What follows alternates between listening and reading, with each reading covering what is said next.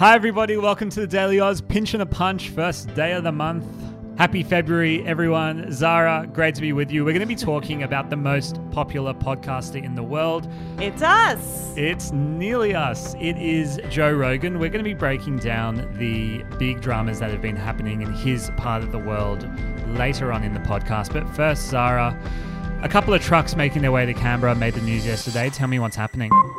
Yesterday, we saw individuals from across Australia travel to, as you said, Canberra, protesting against vaccines and COVID-19 related mandates. It was dubbed the Freedom Convoy, lending the name from a similar event that happened in Canada. And some protesters drove their cars onto the lawn in front of Parliament House, while others were seen demonstrating at the front doors. It was not, however, a sitting day, so most parliamentarians were not in the building. A school in Brisbane has been condemned for asking parents to sign a contract that could see children excluded if they're openly transgender. On Friday, City Point Christian College in Brisbane sent out the contract stating that all students must identify as their birth sex. More than 30,000 people have signed a petition to demand the school immediately recall the contract. Australian Red Cross Lifeblood has issued a call for blood donors, as an estimated 20% of Australia's donors have been unable to donate blood on any given day in recent weeks, and that's of course due to COVID-19. Around 4,500 planned donations are being cancelled or not attended every day. So if you are a blood donor and you are not in isolation or don't have COVID, now's the time to donate blood. And today's good news, researchers from Tufts University and Harvard University, they brought in the big guns, have successfully triggered regrowth of a frog's lost leg. The process, which required a 5-drug cocktail applied in a silicon-wearable bioreactor dome, took around 24 hours to complete. There are thoughts that this could lead to the regrowth of human limbs down the line.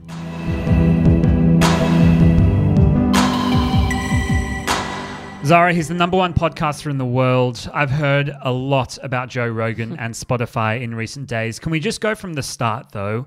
Who is Joe Rogan? Joe Rogan was once a stand-up comedian. He was once the former host of Fear Factor, and now he is the host of one of the most popular podcasts in the world. It's called the Joe Rogan Experience, and if you've ever looked at the Spotify podcast lists, it is always there, sitting at number 1. It is exclusive to Spotify, meaning that you can't listen to the podcast anywhere else, including Apple.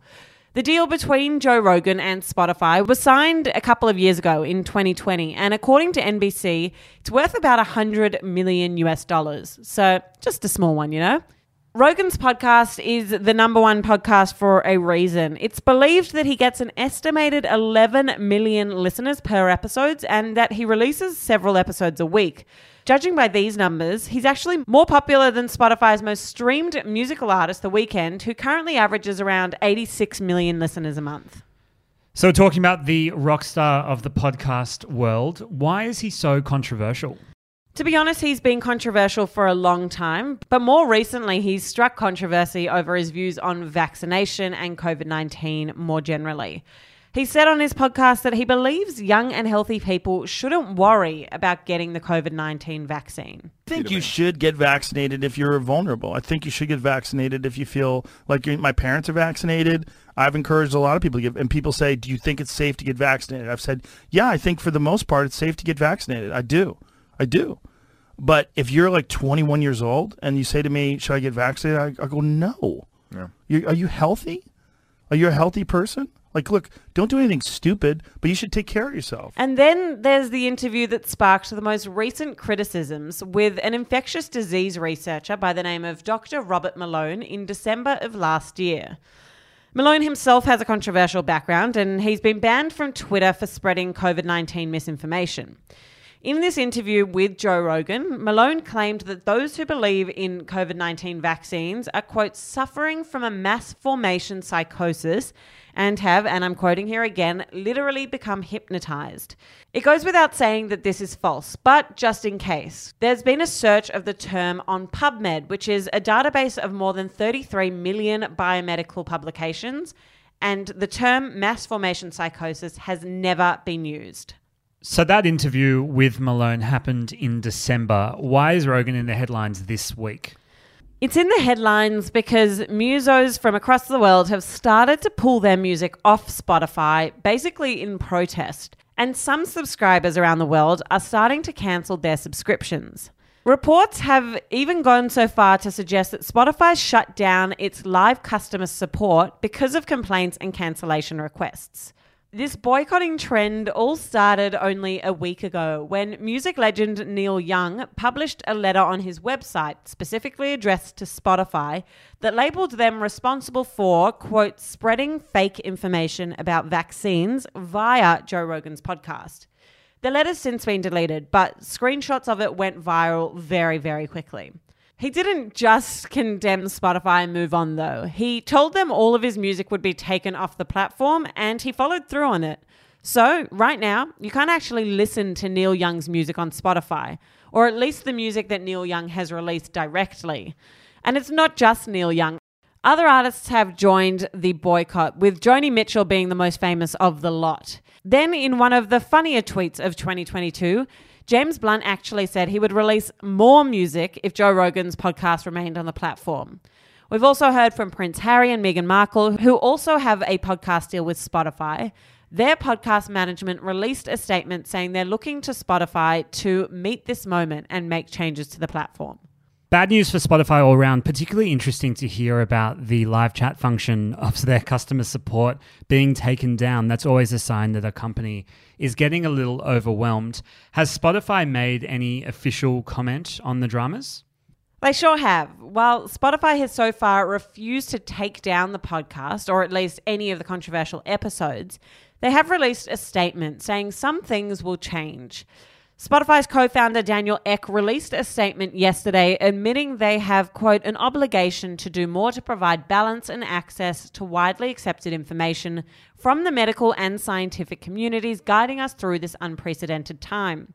He added that Spotify would take 3 steps, including publishing their platform rules, working to add a content advisory to any podcast episode that includes discussion about COVID-19, kind of like what you see on Instagram when there's a post about COVID. And he also said that they'd be testing ways to raise awareness among creators about their platform rules and to help these creators understand their accountability. Speaking of understanding accountability, have we heard anything from Joe Rogan himself? He actually posted a 10-minute video yesterday afternoon. Here is a short clip of it. Hello, friends.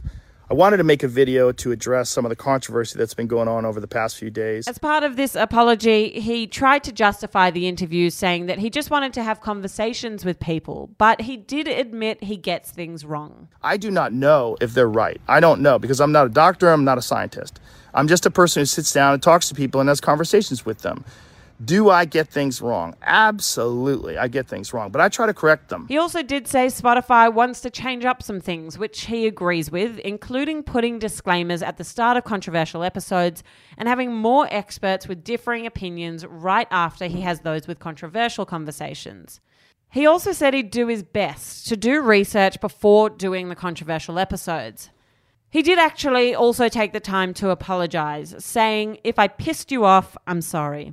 He also said thank you to haters because he said it's good to have some haters. That is where we're at with the Joe Rogan Spotify boycott episode of 2022. I spoke to Neil Young and Joni Mitchell earlier today. They said they are big fans of the Daily Oz and have no intent to abandon their support for it.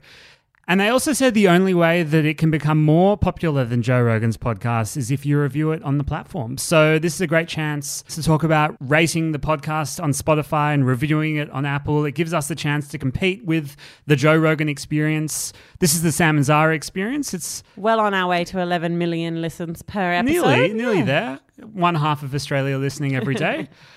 Have a fantastic day, everybody, and we will speak to you on Wednesday.